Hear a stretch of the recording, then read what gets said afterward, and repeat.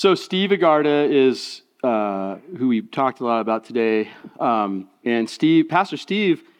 For those of you who don't know, again, he planted this church, started this church 30 years ago, et cetera, et cetera. But I didn't know Steve at all prior to coming to Red Bluff. Like, I had never heard of Steve. I didn't really know him at all.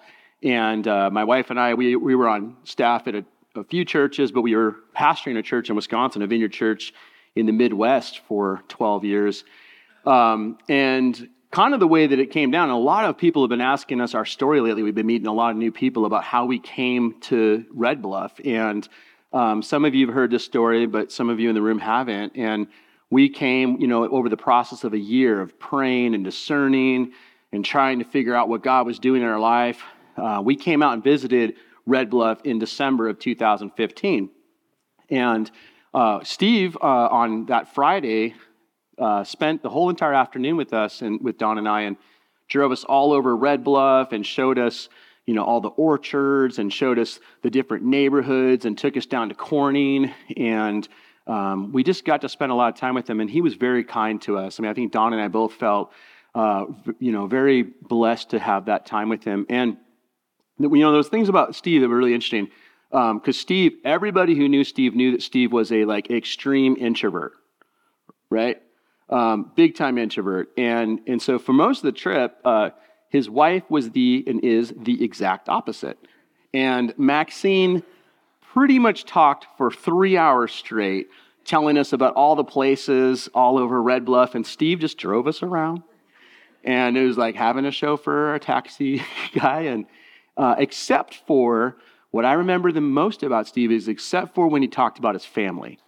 As soon as he started talking about his 5 children or his grandkids, he, all of a sudden was an extrovert and he was telling us all about his kids. He was just so proud of them. And that really stood out to me because I was like, man, this guy really loves his family. He loves his wife. And so he was very kind. We just felt a ton of kindness in that time. And I honestly think that there were a lot of things that God was doing in that space in our lives, but seeing his kindness and experiencing the kindness of many other people, those were part of the reason why we fell in love with Red Bluff. We've told many people, we woke up, we were here Friday, Saturday, and then Sunday, we hadn't even come to church. We didn't even know how crazy y'all were. We just had spent a little bit of time with a few people, and we woke up it was 5 or 4:30 in the morning because we were on a different time zone, and Dawn and I both just looked at each other, and I was like, what do you think? And she's like, what do you think? And then we just instantly started crying because we just knew that God had spoken to us about moving to Red Bluff. And we fell in love with the community, and we've experienced so much kindness here over the last 8 years. And that's something I think that we want more of, and we want to experience more as a community. And 3 weeks ago, we started this new sermon series that we're calling Conspiracy of Kindness. And we've been kind of leaning into that concept, that story of kindness and how it functions in the kingdom of God. And we started out, the first sermon though, we started out talking about how kindness, when we think about kindness as a way of life, we have to start with the kindness of God given to us. And we spent time looking at how God has been kind to us and has been gracious to us and has been merciful to us. In fact, I think it's true that the more time that I've spent with Jesus in prayer and in Scripture, the more that I've come to believe that God is far more kind than we could ever imagine. He's far more kind than we could ever imagine. I think he gives hope to the hopeless. He gives mercy to those who are in need. And I'm reminded of that every single week when we gather together. And last week we looked at Paul's letter to the Colossians, though, and we looked at how Paul uses this metaphor to encourage the church to dress up. He says to the Colossians, you need to put on the right clothes to represent Christ. And one of the articles of clothing that Paul told us to wear is kindness. And the world, I think we saw, the world will know that we are kind. They will know that we are, followers of God by our kindness, and in the same way that Jesus said that the world will know us by our love. And we've kind of been fleshing this idea out that kindness is love in action. Kindness is love in action. And this week, what I want to do is I want to look at another one of Paul's metaphors. And a metaphor is just a figure of speech where, where somebody relates, they use two things that are unrelated and compares them together. And Paul has all these different metaphors, which are just different ways to paint a picture for us to understand what he's getting at. But what Paul is going to do in this passage of Scripture is going to tell us that the work of the Holy Spirit in our life is fruit. It's the product of being connected to the life that Jesus gives us. It produces fruit. I had an opportunity in 2010 to go fly on this crazy long journey to Amsterdam, and then I flew down to Nairobi, Kenya. And it was my first like mission trip to Africa. And we got in like at 11:30 at night, and so we went right to bed. And then I woke up the next morning and went and had breakfast, and the first thing that they brought to us was fresh pineapple and fresh papaya. Have any of you ever had fresh pineapple in Africa or papaya? Maybe not. But it was mind-blowingly refreshing. And I remember eating it, and I was just like, this is so much better than the stuff I get in the can. What is going on here? It is so good. And I just kept eating it. And then I ordered a glass of juice, and they literally went out and made it fresh. And I was like, oh my gosh, it's so good. The thing about fruit is that it's tasty and it's refreshing. And so we're going to see Paul fleshing out this metaphor a bit for us and challenging us a bit. And so I'm going to read from Galatians chapter 5, verses 16 through 26, and then we'll pray, and then we're going to spend a little bit of time talking about it. So Paul writes in chapter 5, verse 16, he writes these words. He says, "So I say, let the Holy Spirit guide your lives. Then you won't be doing what your sinful nature craves. The sinful nature wants to do evil, which is just the opposite of what the Spirit wants. And the Spirit gives us desires that are the opposite of what the sinful nature desires. These two forces are constantly fighting each other, so you are not free to carry out your good intentions. But when you are directed by the Spirit, you are not under obligation to the law of Moses. When you follow the desires of your sinful nature, the results are very clear. Sexual immorality, impurity, lustful pleasures, idolatry, sorcery, hostility, quarreling, jealousy, outbursts of anger, selfish ambition, dissension, division, envy, drunkenness, wild parties, and other sins like these. Let me tell you again, as I have before, that anyone living that sort of life will not inherit the kingdom of God. But the Holy Spirit produces this kind of fruit in our lives: love, joy, peace, patience, kindness, goodness, faithfulness, gentleness, and self-control. There is no law against these things. Those who belong to Christ Jesus have nailed the passions and desires of their sinful nature to his cross and crucified them there. Since we are living by the Spirit, let us follow the Spirit's leading in every part of our lives. Let us not become conceited or provoke one another or be jealous of one another. Let's pray. Father, my prayer this morning for us in this space is to hear from your Spirit through Scripture, to challenge our hearts and our lives in a way that causes us to put into practice the things that you want and the things that bring you honor and glory. And we ask for your grace this morning, that you would give us eyes to see and ears to hear. And Lord, I also pray if there's anything that I say this morning that is not part of your kingdom or part of your teaching, that you would just wipe it out of our minds and that no one here would walk away remembering those things. But that we would remember the greatness of God and the goodness of Jesus and the power of the Holy Spirit. We pray this in your name. Amen. So here in Galatians 5, it's interesting. Paul is contrasting two ways of life. He's talking about life in the flesh and life in the Spirit. He's contrasting these two ways that we can live. And one is sinful and the other is divine. One is self-centered and one is outward focused. One is destructive and the other produces life. Paul's encouragement is for us to take the risk of surrendering all and allowing God to lead and to guide us. And for us, for Don and I, we were just talking about this every time we share our story with people about, because they always want to know, and it's really kind of interesting. They're like, oh, why did you move to Red Bluff? That's how they always say it. And I'm like, what? I love Red Bluff. I love Red Bluff. Red Bluff is an amazing community. And so they're always like, there's this surprise about how we ended up here. And I'm not going to lie, as I've shared before, when we Googled Red Bluff and saw the first entry about Girl in the Box, we were like, maybe we should rethink this whole entire situation, right? Like, it was like, what is going on with that? And then we learned a little bit more. But when we came and we experienced Red Bluff, we were like, oh my gosh, this community has so many different rivers to fly fish. We totally feel like God is calling us here. It was like Dawn. I was like, Dawn, if you feel like that's what you want to do, I'll go with it. But in reality, we fell in love with all the people. That's the truth. And it was like we were going through this process of grieving, though. And this is the part that was hard for us, is that for us to move to Red Bluff meant we had to leave behind our family and all of our friends, and that was really, really hard.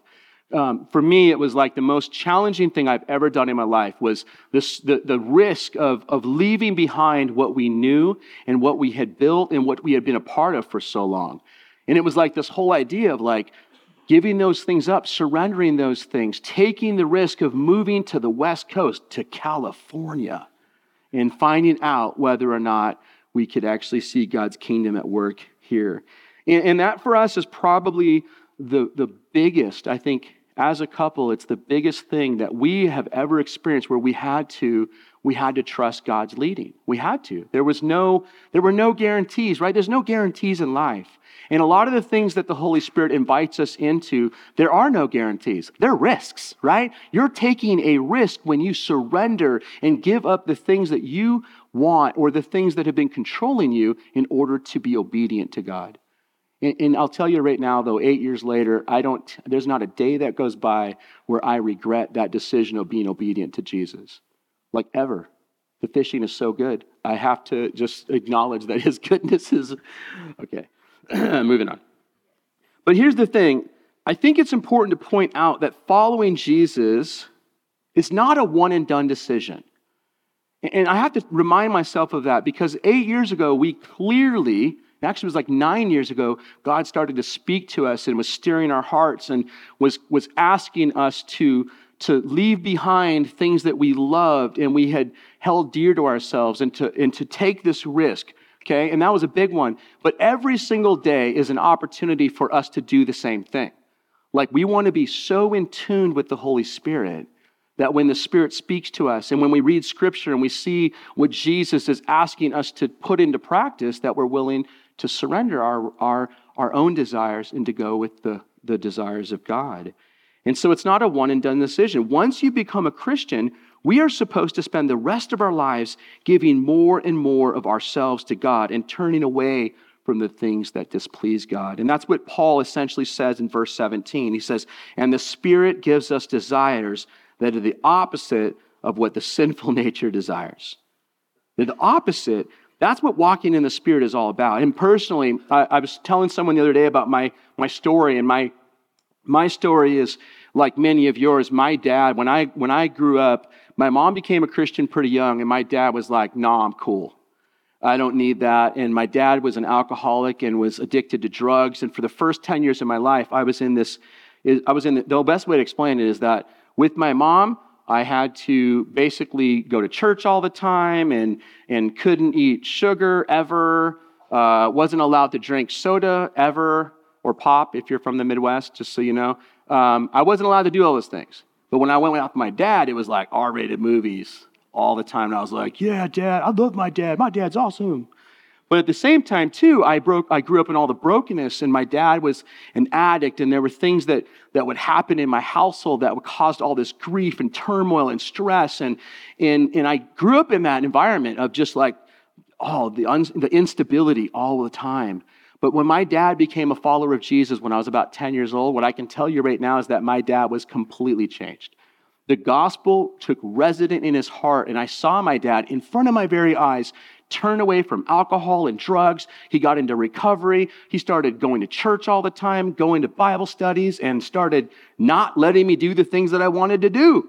That I was like, you started me on, Dad. But he had changed. He was transformed. And the more that I saw my dad pressing into Jesus and surrendering his life to the leading of the Spirit, the more I saw exactly this. He turned from his own desires and turned to desire more of God's kingdom, more of the Holy Spirit's leading. And so if my dad can do it, anybody can do it. But the thing is, following Jesus is relational and it's an ongoing process. And here's what's really cool. The more that we walk in the Spirit, the more that the Holy Spirit produces fruit in our lives. And one of the fruits that Paul mentions here is kindness, but really all of the fruit of the Spirit is interconnected and they ebb and they flow together because they are all together the fruit of the Spirit. So the natural question, I think, for us, if we're here this morning, is this: how do we foster the fruit of the Spirit? I mean, is there anybody in the room that would like to have more of the fruit of the Spirit in their life? Anybody? At least 12 of you all. That's great. Very good odds. So glad that we all don't want that. But the question is, how do we foster that? Or how do we develop a life that is constantly connected to the Holy Spirit and to the ways of Jesus? That's the question. How do we put into practice what Scripture is teaching us? How do we read Scripture and see that Paul is telling the Galatian church that they need to walk in the Spirit? Because really his whole argument in Galatians 5 is he's saying, listen, if you've experienced grace, if you have made a decision to follow Jesus, if the Holy Spirit has opened your heart to receive the truth of who Jesus is, if those things are true, you are alive because of the Holy Spirit. You live in the Spirit. He's saying if you live in the Spirit, you also need to walk with the Spirit. All right, are you with me? Like a lot of us in this room, I think a lot of us in the church in general, we love the experience of salvation. Like we go to church, we hear a little bit about the gospel, we're like, yeah, I don't want to go to hell. Anybody want to go to hell? No? Okay, I've never met anybody who's like, yeah, send me to hell. Everybody's like, I want to experience salvation. Yeah, save me, Jesus. We love that. We rest our entire hope on the reality that Jesus died for our sins, gave us salvation. We're redeemed. We're fully in a relationship with God. We have peace. We love that part. But a lot of us pause right there. And what Paul's saying is, he's like, don't pause right there. If you live by the Spirit, you need to walk in the Spirit. And he actually, in the Greek, he uses this, the language actually is, we need to keep in step with the Spirit. And it's relational. So the question is, how do we foster more kindness? How do we develop more of the fruit of the Spirit in our lives? How does that happen? How do we become more like Jesus? And here's what I think we see, is that when it comes to kindness and all of the fruit of the Spirit, it's fostered in community. It is fostered in community. You have to remember that Paul writes these letters. He writes these letters that become part of our New Testament, the Scriptures. He writes these letters to communities of followers of Jesus, communities of faith, local churches. And that's why Paul generally uses plural pronouns. He might say things like, you all need to do this. Or if you're in the South, y'all need to do this. And when we lived in the Midwest, the way that people would say it in Wisconsin, when they would say things like, don't ya know and you betcha, they would say, yous guys. And Paul is saying that essentially because community is the space where the Holy Spirit helps develop us into becoming more like Jesus and being more fruitful. Or another way to put it is like this: kindness grows amongst people. I mean, did you notice how all the fruit of the Spirit, if you look at all these different characteristics, they all are external expressions of loving God and loving people, right? They don't develop in isolation. And so if you want to walk in the Spirit and grow toward producing the fruit of the Spirit, you have to be in community. You have to be amongst other people because that's actually how God designed it.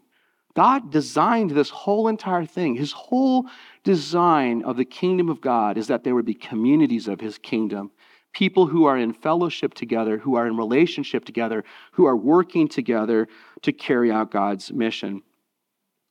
And I think it's important for us to realize that that's how God works in and among us, and that's despite the challenges, because a lot of us have challenges with church or with maybe the community or the idea of people. I mean, I hear it all the time. The church is full of hypocrites. Yes, it is. You might be one of them. I know I am at times, right? The church is full of hypocrites. Yes, that's true, but community still matters. Or people will say things like, I haven't found the perfect church yet. I'm like, well, when you do, let me know. And also let the pastor know that you're going there because it's no longer a perfect church. I just let it hang there. And they're like, wait a minute. Are you saying? Yes, I am. I am.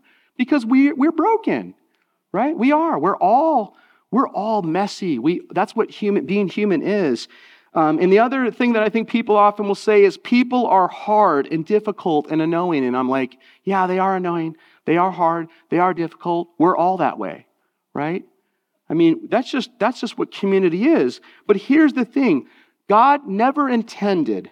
I've read the Bible from front to back multiple times. And what I see is that God never intended for human beings to be isolated and alone, or to think that they should follow Jesus disconnected from community. Like, I just don't see it. Anywhere in Scripture, I don't see it. It's actually in community where we both give and receive encouragement. So some Sundays, or sometimes when you go to small group, sometimes you go and I don't know, you need to receive some encouragement, right? I mean, if we're being honest, and we should be honest in church, at least, right? We all have bad days sometimes, right? And sometimes, we need to be encouraged. And that's why we go into community, because the Holy Spirit speaks through other people to encourage us. And then sometimes we go and we're doing pretty good. Things are going great. And we have a person that we're in community with that's not doing very good, and we get to encourage them.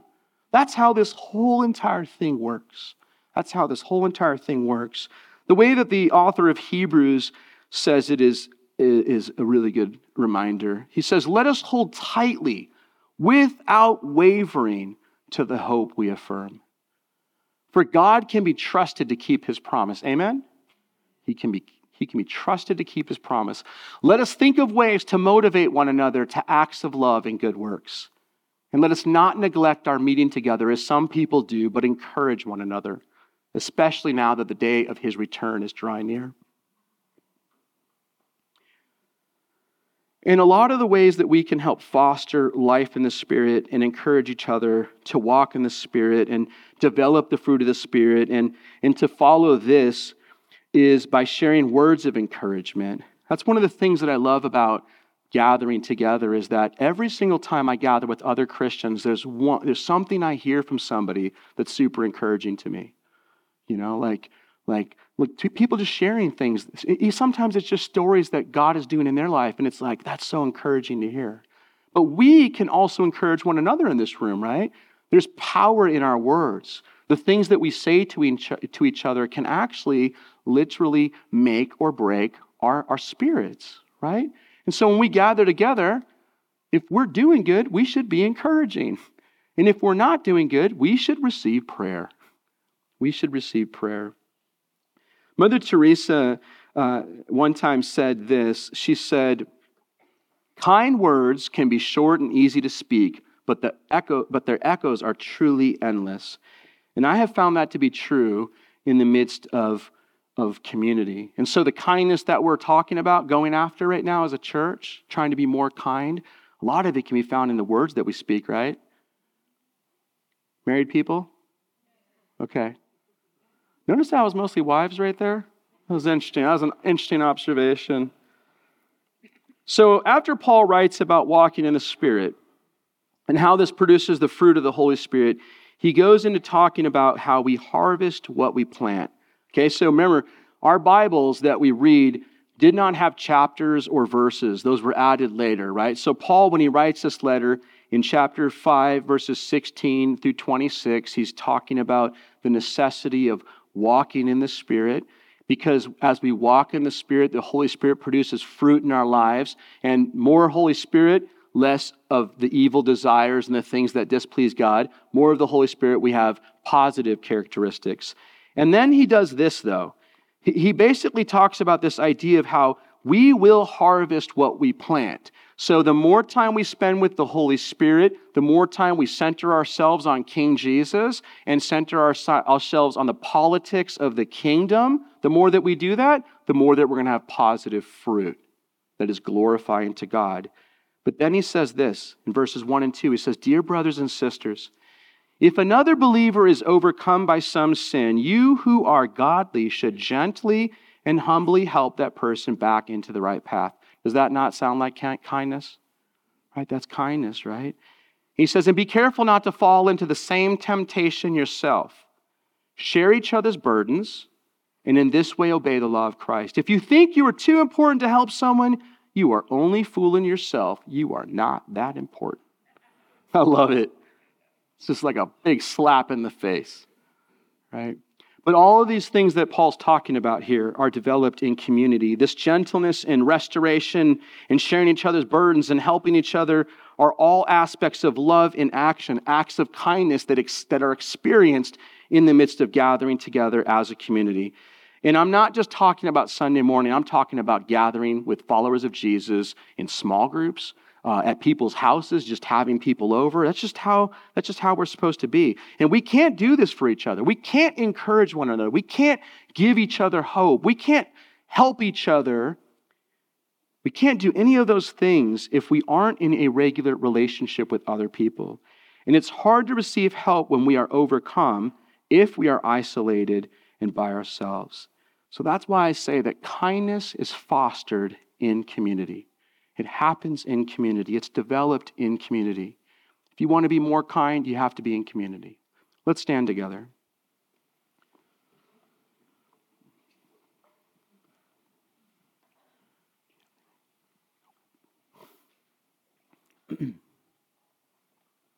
So what's customary or traditional in our church community is having a little bit of space where we can respond to what the Holy Spirit might be doing in the room and respond and create some space where we can let him do what he does.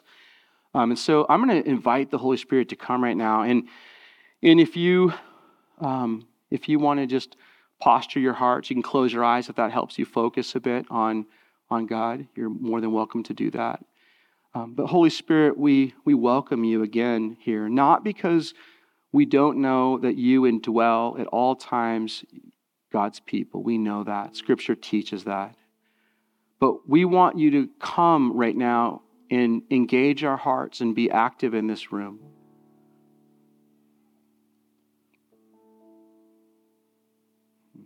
So come, Holy Spirit, would you rest on us right now?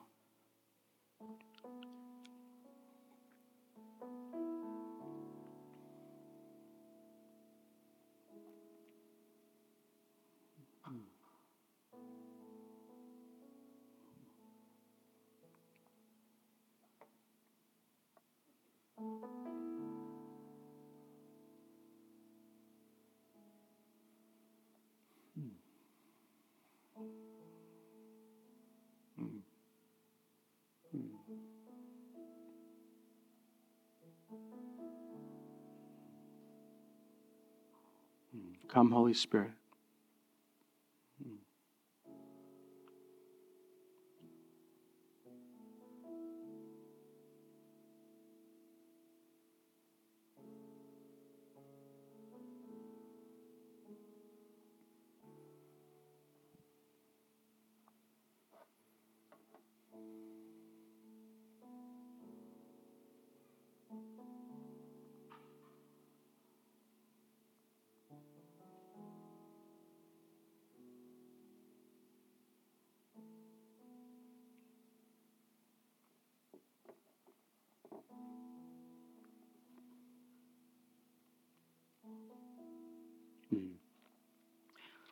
I just have this sense, it's kind of been with me kind of all morning, and maybe it's related to the passing of Steve and some of maybe the sorrow and the grief that is connected to that. But I also just have a sense that there's a few people in this room who just have some grief and some sorrow, and maybe are feeling overwhelmed. Maybe you're feeling hopeless. Maybe you're feeling like you have no direction right now. the sense of being stuck. And part of what I was sensing is that what's happened is because of that, it's like you haven't experienced God's love, or you're kind of like wrestling with like maybe God loves everybody else but doesn't love me. It's this kind of the sense I had, and it reminds me of the scripture in Psalm 30 where the psalmist writes, "Weeping may last through the night, but joy comes with the morning." And I feel like the Spirit is saying that there's a few of us that are in this state of we're in the night. We're in the stage where there's sorrow and there's grief. And I think that the Holy Spirit today, this morning, wants to actually help us to know His love and to experience a bit of hope and encouragement this morning. And so, in our church community, we have this value where we say everyone gets to play. We constantly, our favorite prayers, "Come, Holy Spirit." And we believe that God meets us in prayer. Like prayer actually does something. And so we'd love to pray for you. And so here's what I want to do. We're just going to take a couple minutes here. If you're here this morning, if you would be courageous, I know this might be scary, but I think that God wants to meet us where we're at. And so if you're here this morning and you can connect with that, like, yeah, I feel like I'm in the night. I have grief. I have sorrow. I just feel isolated or disconnected. We want to pray for you for 1 minute. And so if you're here this morning and that connects at all with you, would you be willing to do this, just to be brave and just to put your hand up and say, yeah, I'd like to receive some grace this morning? There's one person, or there's anybody else? Okay, so here's what I'm going to do. First of all, I think there's a couple other people. Is there anybody? This is what the Bible says, and I know it's scary because I remember those moments of feeling like, gosh, I'm not going to raise my hand. I don't want anybody to look at me. But the Bible teaches that God resists the proud and He gives grace to the humble. And every single time I humble myself and put myself in a space where I can receive prayer, God always meets me. Every single time, because God gives grace to the humble. And so what I'm going to ask you to do in a minute is raise your hand again. And then this is what's going to happen. All over this room, there are people who have been following Jesus. Maybe they started following a week ago. Maybe they've been following for 30 years.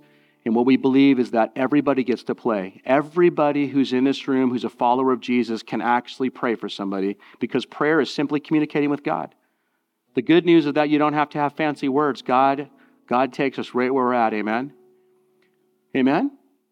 Amen. So again, if you're here and you're like, I could use some grace this morning, I'm going to ask you to raise your hand right now and just keep it up for 1 minute. Okay? Okay, so here's what I want to do. Look around the room, and if you see somebody who's near you, why don't you just do this? You can put your hand on their shoulder. Okay, I'm gonna help you, walk you through this right now. We got a hand right here. We got a hand right here.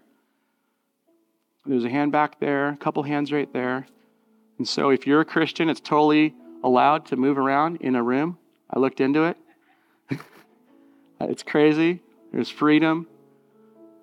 I want to make sure everybody who's here who would like to receive some grace this morning is going to receive that. And so if there's anybody else, okay, are you, Jody, are you? Okay, cool. Yeah. Anybody else? Okay. So here's what we're going to do. We're going to pray for the Holy Spirit to come right now and to bring grace and mercy and freedom. And so if you have your hand on someone's shoulder right now, you can just pray for that. You don't even need to have any special fancy words. Holy Spirit, would you come right now? And would you bring grace and mercy and hope right now in the name of Jesus? Would you bring peace right now in the name of Jesus?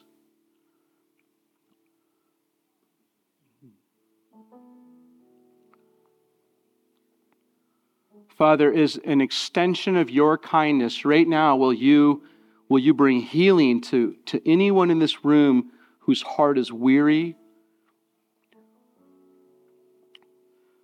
But Lord, I just pray that you bring hope right now. In the name of Jesus, we pray that.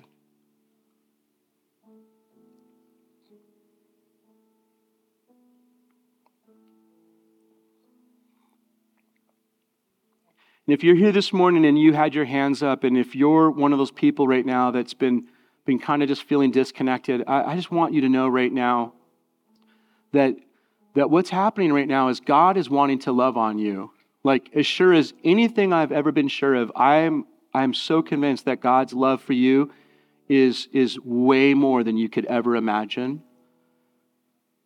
And that he loved you so much that his son willingly came and died on the cross for your sins, your brokenness, your messiness. And that he did that because he wants to have relationship with you. And that's true whether you've been a follower of Jesus for 20 years or if you're brand new to church. God loves you that much. He wants to give you hope. And so, Father, I pray for each person in this room, for everybody in this room, to experience your love fresh right now.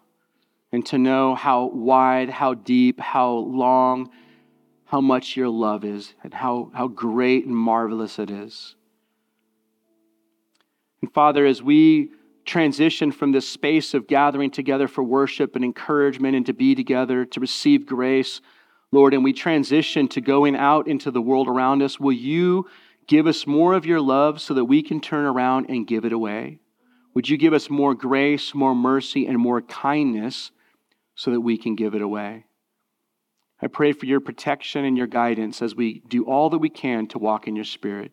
We pray this in Jesus' name. Amen.